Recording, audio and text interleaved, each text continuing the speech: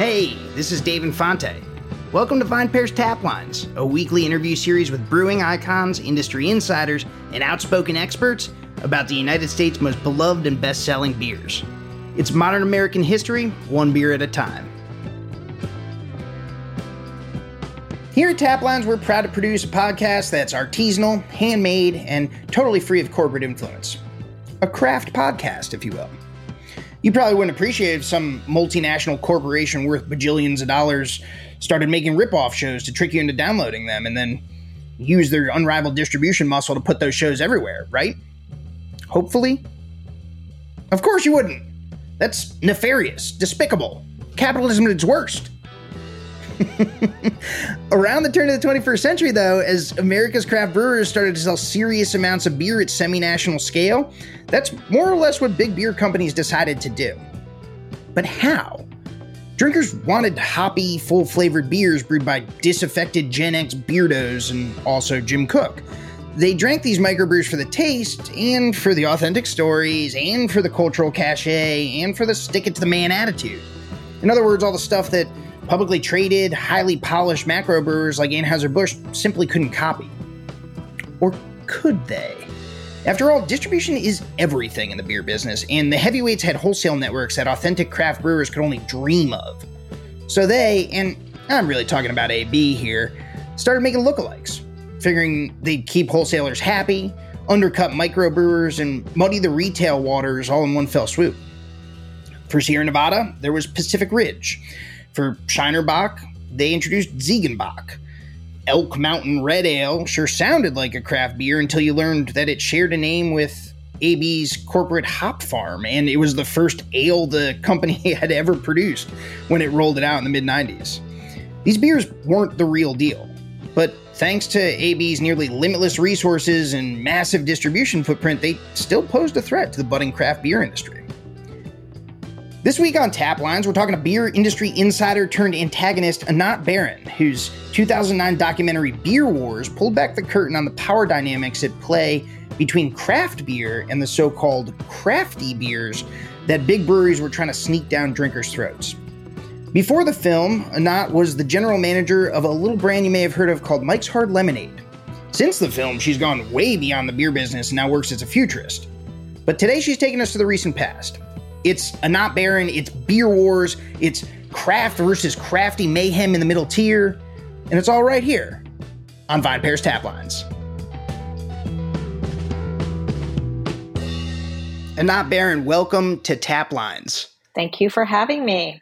Anat, where are you joining us from today? I am in Los Angeles, California, so don't judge. Sunny LA. It looks like a nice day there, judging by the light-filled office that you're calling in from. Yes, it's beautiful. It's beautiful. It's been raining. We've had atmospheric rivers. This is a year for the history books, but I think we're coming out on the other side.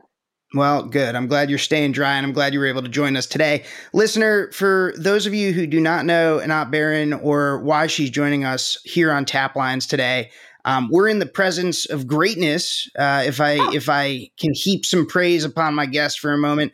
Anat Baron was the force behind a 2009 film that you may or may not be familiar with that changed the way I think about the beer industry when a younger, slimmer Dave Infante with a fuller head of hair was just beginning his reporting journey on the beer industry, was just starting to focus in on this as a beat that I would spend a lot of time in. I'm talking, of course, Anat, about your 2009 documentary film, Beer Wars, which has, like I said, came out, at this point, 14 years ago, but really was influential both in its time and since.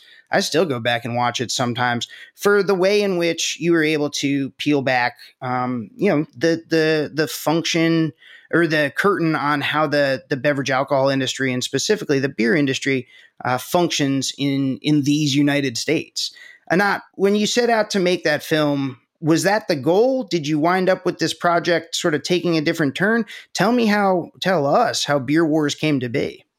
So, it's kind of a crazy story because I should say, first of all, so you don't ask me any questions, and you already know this, but just so the audience knows, I'm allergic to alcohol. So I have no idea what any of it tastes like. So that was never my interest here. I wasn't trying to make a film and, run around the country and get free beer. That wasn't it.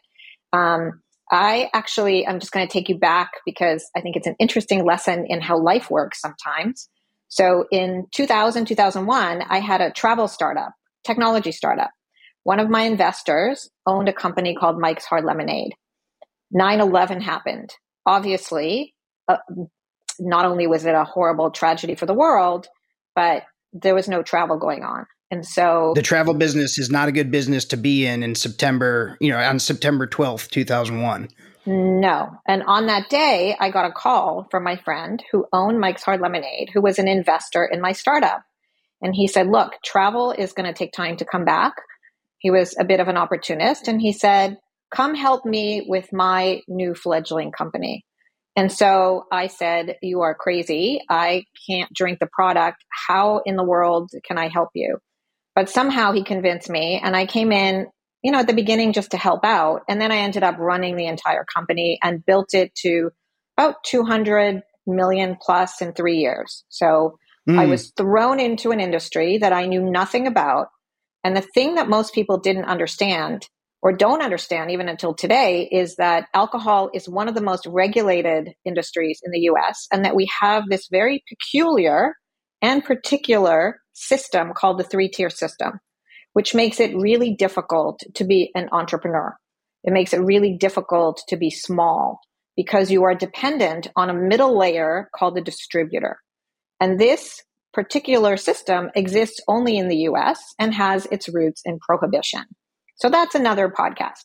So when I left Mike's after just a little over 3 years, I sat down and thought about all of the interesting things that I learned about the industry. I also noticed because I couldn't drink, I should also share, I had to understand why people liked this Mike's Hard Lemonade, because honestly, I didn't think it smelled very good. So I just had no idea, right? Like what it was about it. So I traveled around the country constantly. I did what most company leaders don't do, which I always tell people to do, is to get out of your office, get out of your house, and go where the customers are. So I started hanging out in bars. I started hanging out in grocery stores. I started following people to their cars, not as a stalker, but just to try to understand why are people buying this product? What is it about it that they like, right? Very important when you're launching a consumer product. And while I was traveling, I started noticing around 2004, 2005, especially in the Pacific Northwest, like Seattle, Portland, these craft breweries, these beers in the coolers of the grocery stores and the liquor stores that I was visiting, and also in the bars. And they had these really interesting names, and they seemed to be capturing a lot of attention. And so it just got me super curious. I knew nothing about craft beer because, again, as a non-drinker, who cares, right? It's not in my world. And so I had seen the movie. This is a very long-winded response, but I like to be thorough. I had seen the movie. Oh my God, the name escapes me. Where the guy eats hamburgers. Super Size Me. Super Size Me. Sure. Whew, sorry, it's been a long day. I've been on calls since 5:00 my time. Yeah. So I saw Super Size Me, and I was like, oh, I wonder if anybody's ever done anything to expose the industry and educate people, because I saw that it was an inflection point, and nobody had.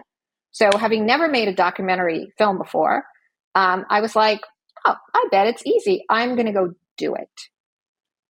That's how it started. And that's what eventually led to Beer Wars, which came out in 2009.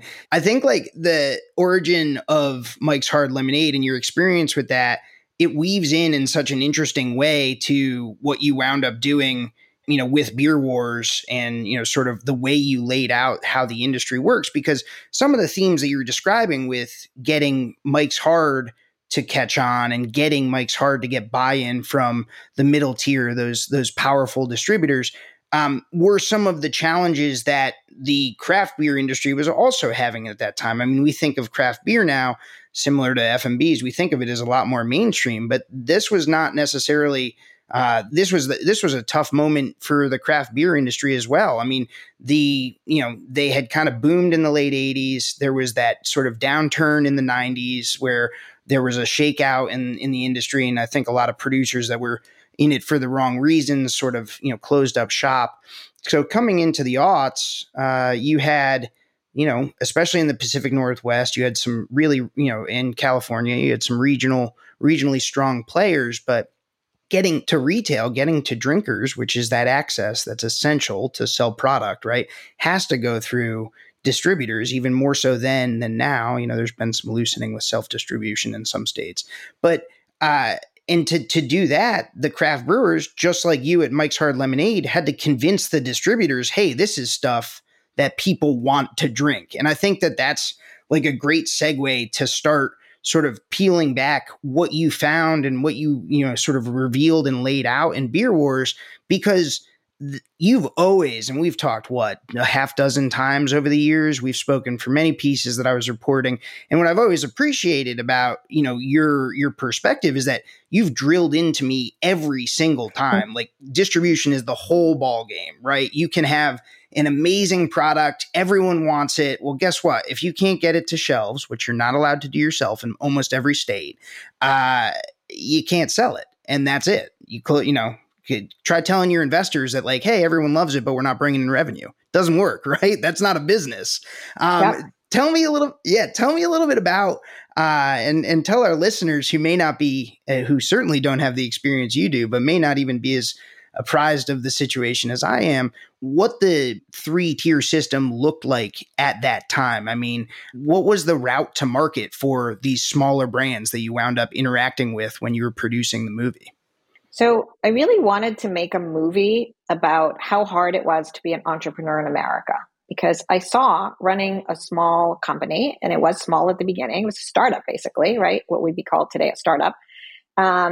I saw how hard it was, because not only is the beer industry one of the most regulated industries in the country, and I did this for the movie. We counted 37,000 beer laws. Not only does every county have a beer law, but every state. There are federal beer laws. It is so complicated. Like, there's a scene in the movie where literally I went to our lawyer's office and we built this giant thing that then collapsed of books. I mean, you just can't fit all the laws in one room. And so the complexity is partially because of the 3-tier system. And the 3-tier system basically says, if I want to get something to market, right, I make the product. I need a middleman to take it to the retailer, who then, let's complicate this even more, can get it to the actual end consumer or the drinker. When I was at Mike's, I didn't really have a lot of time to try to understand this system and where it came from. It was just told to me because, you landed a company, it's already going. You got to just run as fast as you can. And so what Beer Wars allowed me to do was to take a step back and to ask this big question. What is this 3-tier system? Why is it hard for someone small to get to market in what is supposed to be a free enterprise country, right? That is supposed to be our economy, where everybody has equal access, where everyone has access to the American dream. So I became super obsessed with those really big questions and decided to find some people in the industry who were small at the time and follow them. That was my only way to really try to suss out how does this work, is to look at it through different people's lenses. And I literally spent over 3 years waiting for stuff to happen. Don't ever make that kind of documentary for anybody who's thinking about it. It's much better to go back in history and, have all the footage. So I started asking questions not only of the brewers that I brought into the film, but I went to the source. I went to talk to distributors. I went to Washington. I believe that in my film is the only footage, maybe I shouldn't say this out loud, of lobbying. I actually filmed what it's like to lobby because I was fascinated, like, why do they shut down Washington, D.C., Congress, both houses for 3 days while the beer distributors go to town? What is it? Why do they have so much power?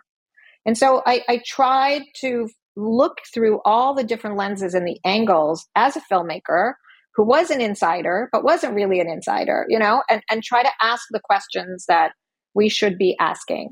Yeah.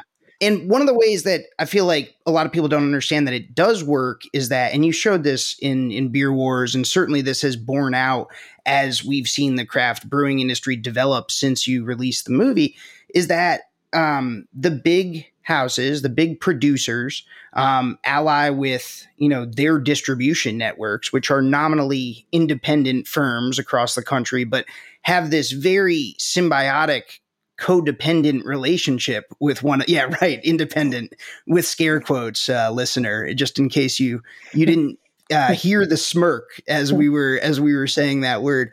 Yeah. I mean, one of the things that you show is that even though this middle tier is nominally independent and is there to prohibit big producers like Anheuser-Busch, like Miller Coors and now Molson Coors, to project too much power into the market and bend it to their will. That's not always the way it winds up like taking place in practice, right? I mean, so one thing to understand, distributors have trucks. There's only so much room on the truck, just like in the store. There's only so much room in a beer cooler. There's only so much room in a convenience store in a cooler.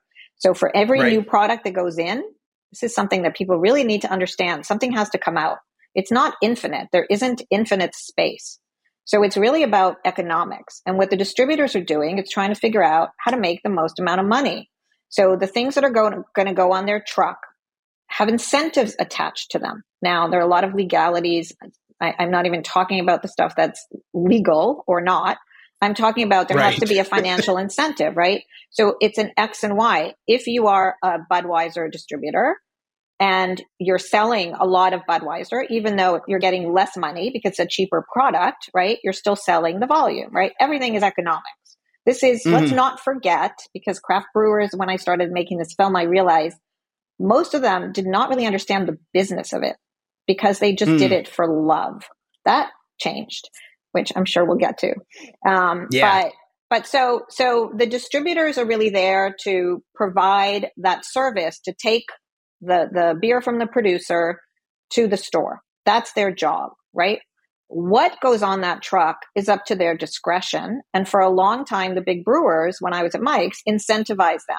Now at Mike's, we showed them that we could be successful. So we got on the trucks, but something had to get off the truck for us to get on, if that makes sense. Same thing in convincing the retailer to do that. So it's not that distributors are good or bad. It is a system. And so they go to Washington every year and continue to go to Washington to lobby to keep this association and these distributors alive. And you should also know that, for example, at the time I was making my film, Anheuser-Busch had a lobbyist in every state, right? These people, the distributors, the big brewers, are extremely powerful. And because of that fact, it actually ended up helping craft brewers later on because this is a very local business. And because when I started making my film, bear with me, there were only 1,400 breweries in America. The Brewers Association, the small brewers, started to realize, oh, if the big guys can go to Washington and talk about why they belong, if the distributors can, we're hiring people in communities. We are right there on the ground. We're going to start amassing some political power. And so that is something that happened after the film came out. Actually, my film did go to every member of Congress. I don't know if they watched it. I'm not really in touch with them, but it was interesting that they wanted to learn about all of the idiosyncrasies that the average person, including the people in Congress, don't really understand. It's very complicated. It's based on a lot of history. And for a very long time, just like many other industries in America, really until 2000, when the internet opened everything up, it really opened up the market for small producers, for entrepreneurs. And it didn't really do that for craft beer because of this 3-tier system. You mentioned, Annette, the idea that there's a finite amount of space on the trucks. There's a finite amount of space in the beer coolers, right? In America's supermarkets, when you walk down the beer aisle, they're not putting more coolers out there. They're not putting your local bar is not adding more taps, maybe the one here and there, but like it's a finite amount of space. So we're talking about incremental sort of what people in the industry and what people in your movie refer to as hand-to-hand combat of you've got to go out and win space because they're not going to create it for you. You're going to have to win it from a competitor, right?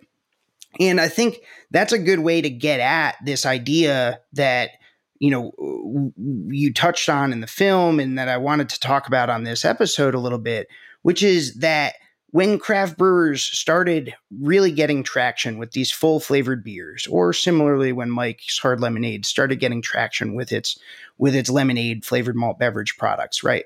You know that consumers want it. They're getting great feedback. They're trialing. They're getting conversion. And to get it to market, it's got to go through the distributors, as we've discussed, and that means that something's got to come off the truck in order for them to get there. Distributors, whether you listener think they're good or bad, as Nat said, like it's less about like a moral judgment on what they do and more about understanding how that system works because of how it positions them as sort of a gatekeeper or as a fulcrum in the marketplace, right? They have a lot of power. And what I think is important, though, as sort of a counterpoint to that or a caveat to that, is that they are also in the business of selling that beer themselves. So just like they're a customer of the producer, the retailer is a customer of the distributor. And a distributor, you'll often hear, especially like during the salad days of the craft beer business last decade, so like 2013, 2015, whatever, distributors were distraught because they couldn't get IPAs into their portfolio fast enough to satisfy the demand of the retailer, right? I need an IPA in my portfolio. They keep asking me, and if I don't get them an IPA, someone else is going to get them an IPA, right? So like they have this pressure on them as well. They can't just stonewall forever. If people want Mike's Hard Lemonade, that distributor's either got to give the supermarket that Mike's Hard Lemonade, or it's got to give them something that looks and tastes enough like that the retailer's customers are going to be satisfied and start buying that. And the same thing happens with craft beer in this era. So we're talking about like 2005, 2007, where they're starting to get traction. They've got these full flavored options that everyone seems to want. More and more drinkers are gravitating away from light adjunct lagers and towards these ales. These, brown ale was really popular at that time. IPA is starting to come on strong. And so the distributors are faced with a little bit of a problem, right? They are getting enormous pressure from the producers that they're aligned with. And we talked a little bit about this. There are red houses and there are blue houses, and red is Anheuser-Busch and blue is Miller Coors, which is now Molson Coors. And Anheuser-Busch infamously was always a lot more sharp-elbowed with, how it sort of corralled its distributors, right? Like Miller Coors was maybe a little bit more of a partner. ABI or Anheuser-Busch, they weren't yet InBev, was a little bit more, that relationship was a little bit more lockstep, I suppose, right? They, for a while, were asking for something like 95% of the distributor's portfolio had to be ABI, Anheuser-Busch products, right? Like that's an enormous, enormous share of that portfolio.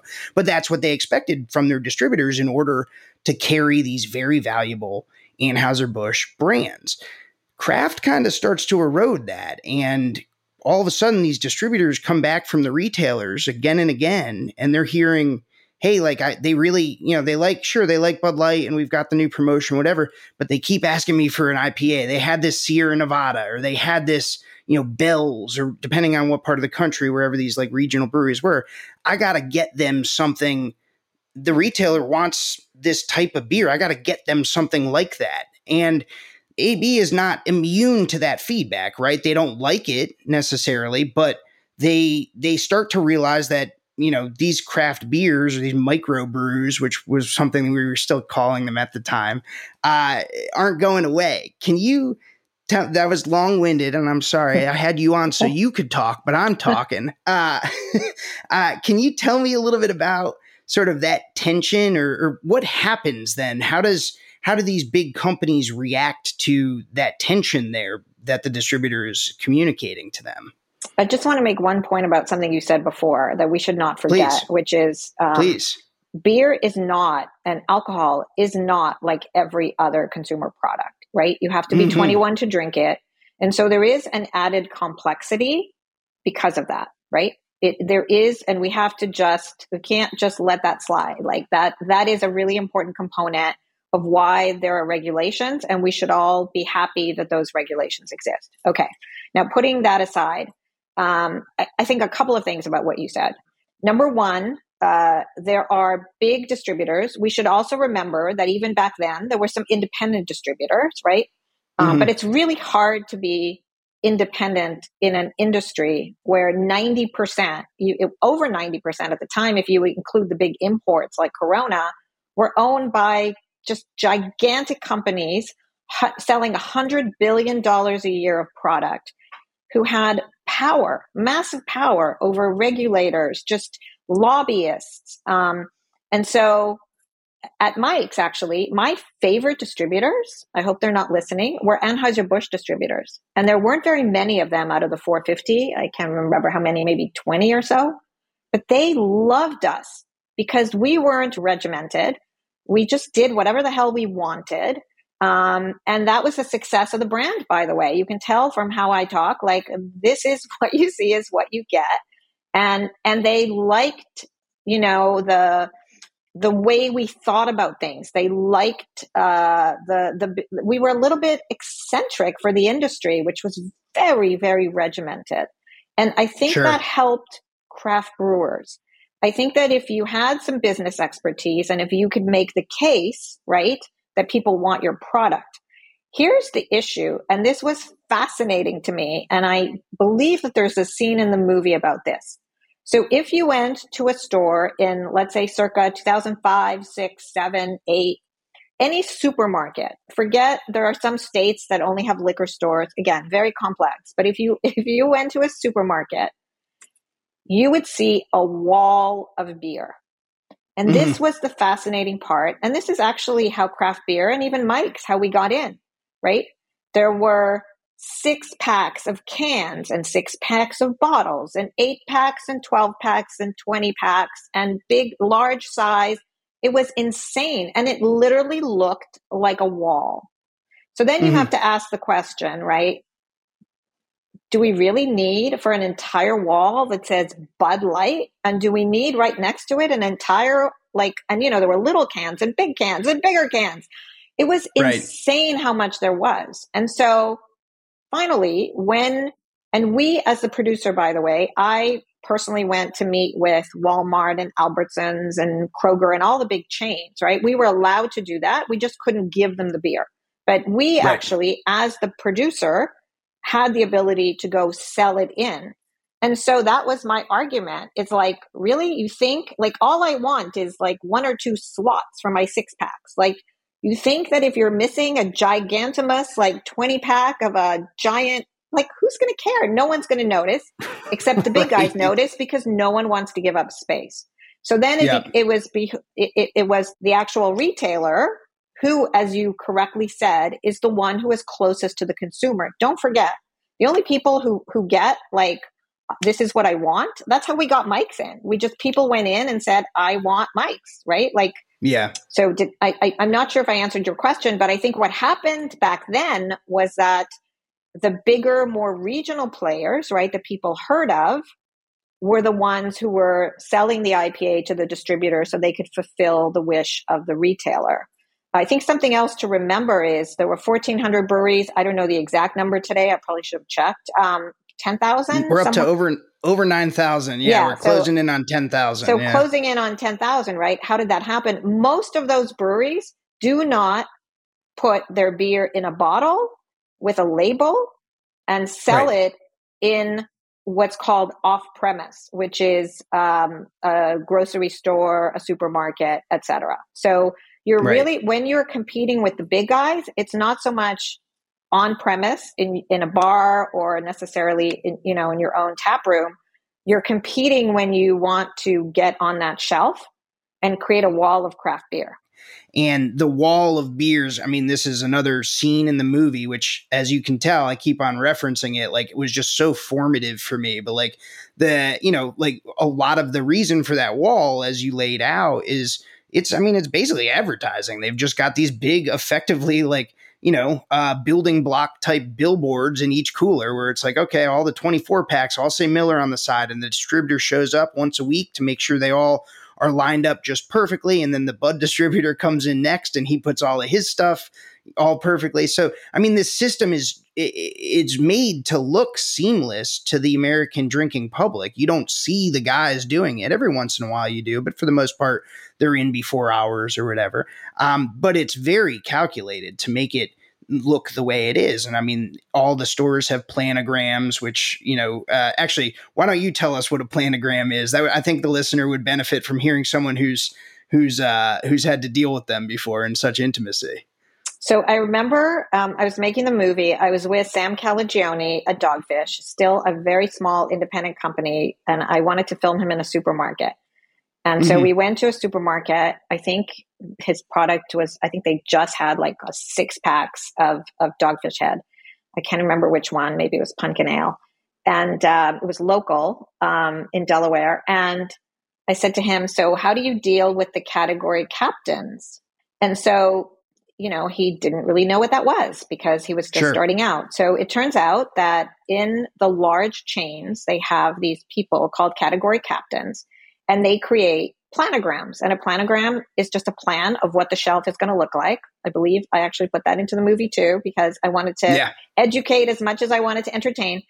And the category captains are the ones who do the math. Soon, I'm sure that will be taken over by AI. What was fascinating when I was at Mike's was to learn that the category captains, which I had never heard of before because I had nothing to do with the retail business, category captains were funded by the big brewers.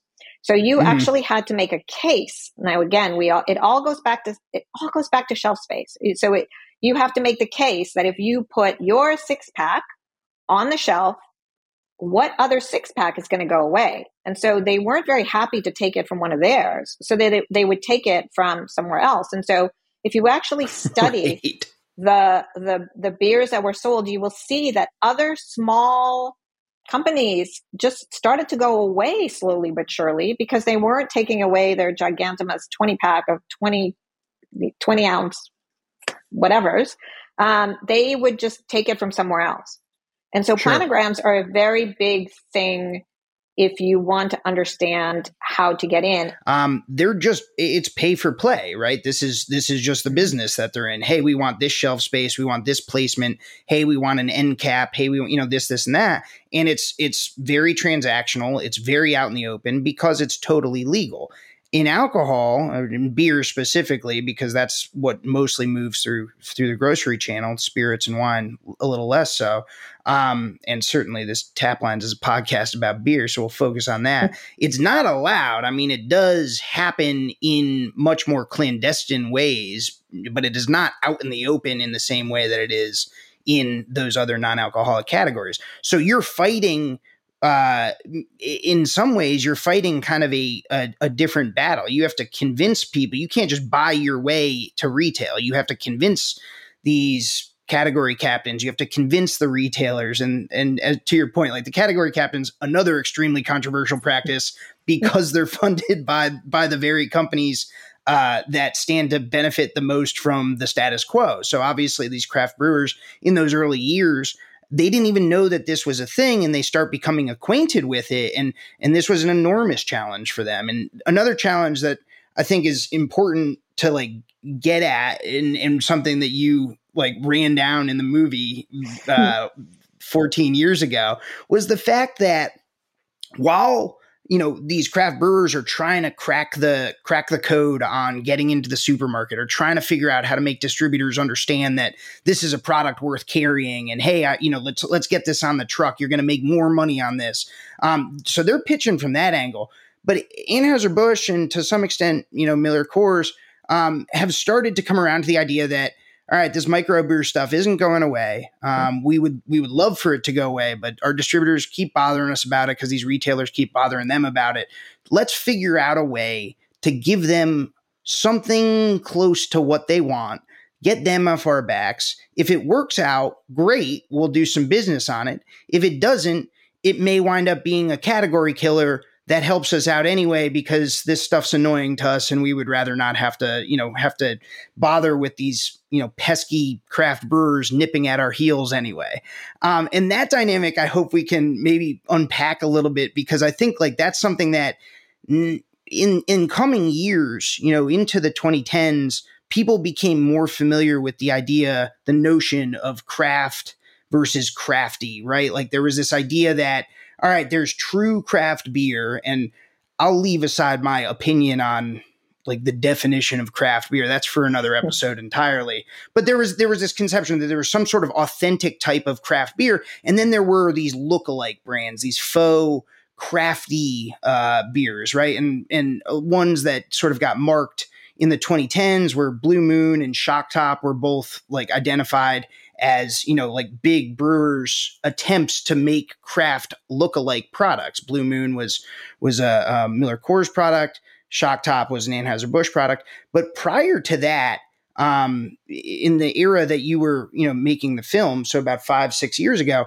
the Anheuser-Busch was already running that playbook. And you, in the film, you pick up a beer at one point, from like Green Valley Brewing Company, I think it is. And it looks like a craft beer. It's got the funky label, and it's a nice brown bottle. It looks the part.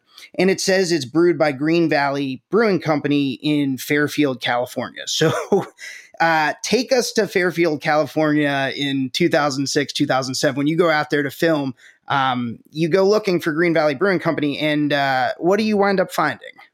So on the hottest day ever in San Francisco history, we drove from San Francisco to Fairfield, California. I went to bars.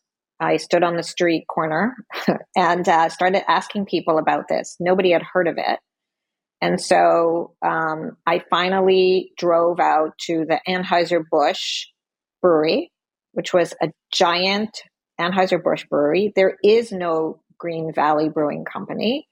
And so I wanted to make the point that just because anyone can put something in a bottle and put a label on it and call it something, it doesn't mean that it's real, which I wanted to start a conversation, which you just alluded to, which is who says that's not a craft beer, right? If it tastes like a craft beer and it looks like a craft beer, should it be a craft beer?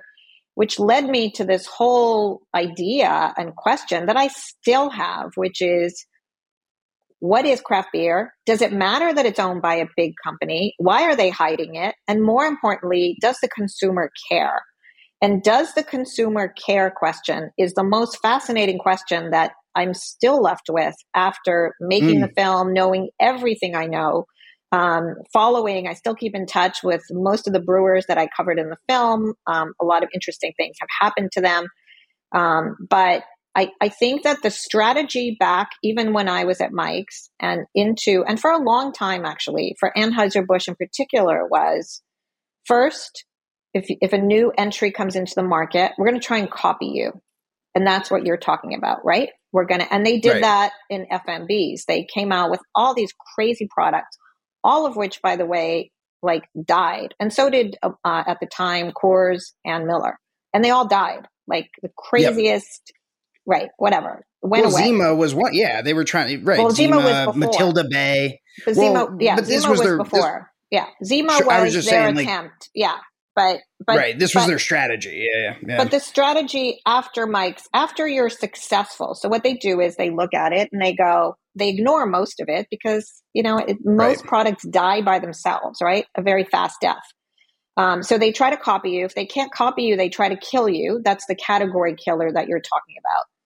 And then, which I think we're about to get to, if they can't do any of those, they try to buy you. And that's the part for me in making the film that became fascinating. The minute someone, a small craft brewer or regional craft brewer, sold to one of these companies, all hell broke loose, right? All of a sudden, they were bastardizing it. It wasn't a craft beer anymore. And so the question that I think is really interesting is, In every other industry, the American dream, right? I work in tech now. The American dream is you go build a company, you raise money, and then you sell it and you get rich. I mean, that's the American dream. But it seemed like the consumer of craft beer didn't really agree that that's where they wanted craft beer to go, was for the brewer who put their, money and time and energy into building this business. They didn't necessarily wanted to leave independent hands. And I think that that's really interesting. Yeah, no, absolutely. And this is so in 2011, Anheuser-Busch, at this point, Anheuser-Busch InBev, because Anheuser-Busch gets hostily taken over by InBev, which is a Brazilian firm masquerading as a Belgian firm, and then would be masquerading as an American firm just a few years later.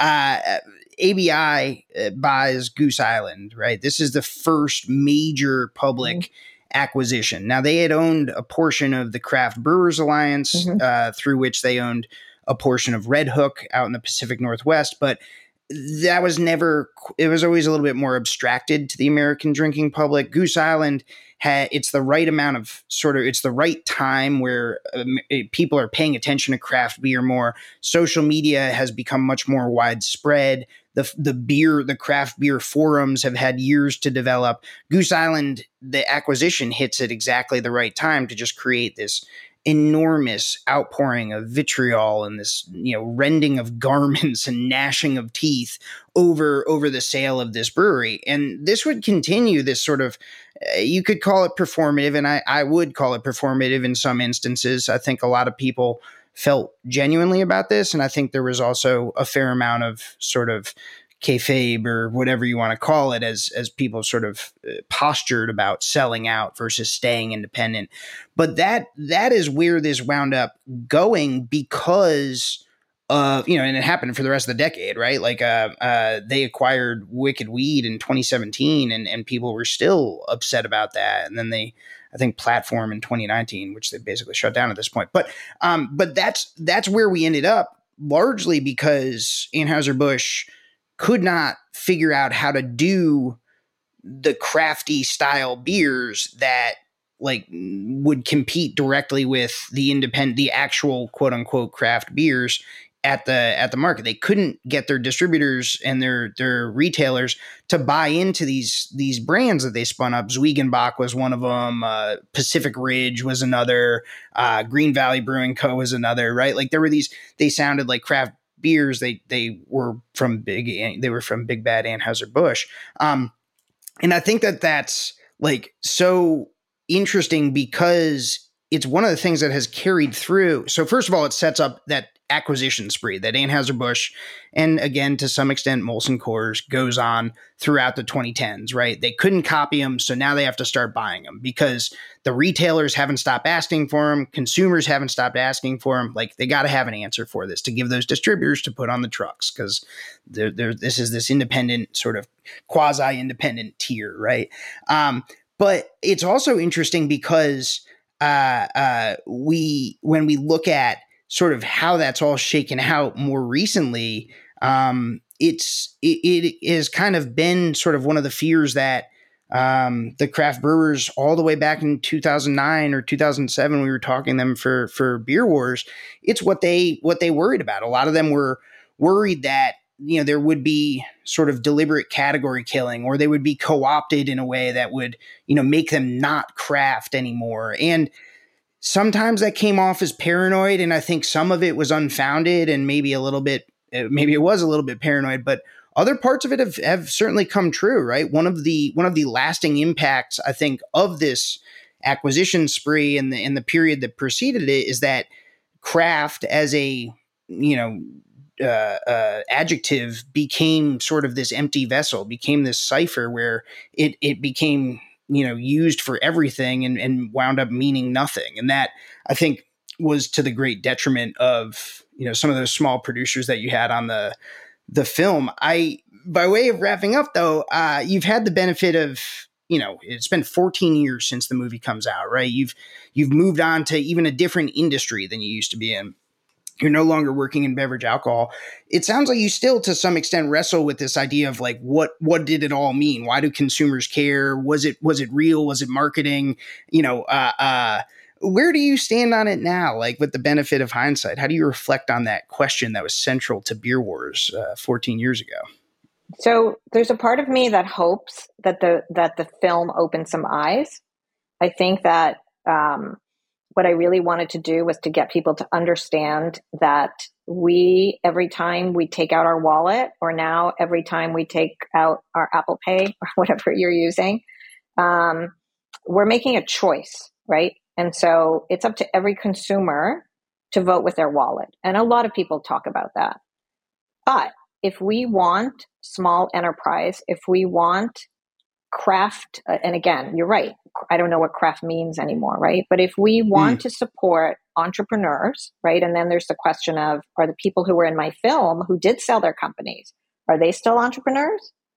What does it mean, right? But if you want to support small business, you have to support small business by supporting them, which means that when you go to the store, you buy from them and you spend your money with them and you support them on social media and you help them grow. Otherwise, we live in the toothpaste category and in the cereal aisle of every supermarket, where basically, even though there are lots of brands, they're all owned by 2 or 3 companies. There is a consolidation in America. And what craft beer did, and what my movie really focused on at a specific time in history, was this movement from, wait, are we only going to have 2 large beer companies in America? Or are we going to allow the consumer to have choice and variety, right? So the reason that the Green Valley Brewing Company and all of those copycats failed was probably because they didn't taste very good, because the mothership, I'm not sure that they wanted it to succeed that badly, right? I mean, I went and saw, I can't say the same about Blue Moon. I went to, I met the brewer. There was actually a lot of passion behind that, even though it was owned at the time by Coors. Right. But a lot of these were just, so you can't just make stuff up. I mean, at the end of the day in America, what should happen was we should have an open market.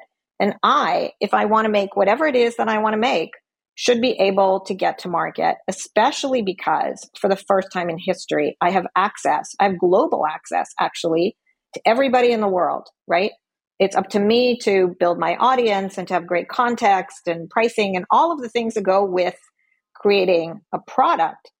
But we should have access. And so the question is, right, that continues to befuddle me, if you will, is what does the future of the beer industry look like? Now, I want to add one more thing as we finish up here, because we could talk for hours. But I think that one of the things that we did at Mike's was open up the door with distributors for them to talk to other small independent companies, because we were a tiny independent company, like when we started, right? And so you have to prove to the big guys that you can be successful. In this case, you have to break through the middleman, right? So if you can show success, they kind of are like, oh, what's next? And I just want to tell everyone that back then, we started talking about the future of other beverages, and we started talking about the growth of soda. I am allergic to alcohol. I only drink soda, like I drink San Pellegrino or Perrier at the time, and I was always adding things to it. So you see where this is going. I don't know if people know this, but the company that launched White Claw is the same company from the same people who launched Mike's Hard Lemonade. And so the lesson from that, I think, too, is that you have to open the door and you have to prove yourself, right? But then you also need patience. The most important thing, I don't mean to sound like a professor, but the most important thing that I've learned in my career in business is that timing is everything. Yes. But more importantly, it's up to the consumer to decide. So if you can create a product, right? And maybe nobody knows that they want it, and nobody was walking around going, gee, I wish there was alcoholic, hard soda or club soda. right? Yeah. Like that is such a stupid idea. Or I wish that somebody put alcohol in lemonade, right? But once you give them something then they go, oh, wow, I want it. And then you should be able to get it to them. And you should be able to succeed at it, because that's ultimately what capitalism is, right? Is building a business that people want while not hurting anyone in the process and making it successful and growing it. And so for all the people who criticize the Greg Cooks from Stone and Sam Calagione from Dogfish Head and everyone else in the film who decided at a certain point that they needed to get to the next level of their business because they needed the distribution power of the company that was going to buy them or merge with them. Do we blame them? And that they also were tired and wanted to cash out maybe, and maybe they deserved it because they were pioneers. And it's hard, and it's hard to convince consumers of that idea. But I do think that an entrepreneur's ultimate goal is to be successful, to deliver and to make something that people want, and to then provide it to as many people who want it. And sometimes that road, sadly, because of the system, forces you to sell your company.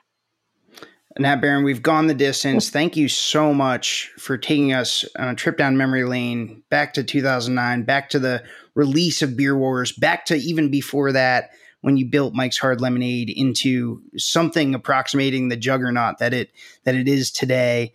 Thanks so much for being here with us on Tap Lines and sharing your expertise and chatting through that pesky middle tier that every beer company has to get through if they want to get to their consumers. Thanks for coming. Thank you so much, Dave. Taplines is recorded in Richmond, Virginia, and produced by yours truly and Darby Seaside, who, along with the talented Shane Farrick, composed our delightful soundtrack. Just listen to it. I also want to give a quick shout out to the entire VinePair team, and especially co-founders Adam Teeter and Josh Mellon, editor-in-chief Joanna Sciarrino, managing editor Tim McCurdy, and art director Danielle Grinberg, who designed our lovely Taplines logo. And of course, a big thank you to you, yes, you listener, for spending time with us week in and week out. We literally couldn't do this without you. I'm Dave Infante, and I'll catch you next time.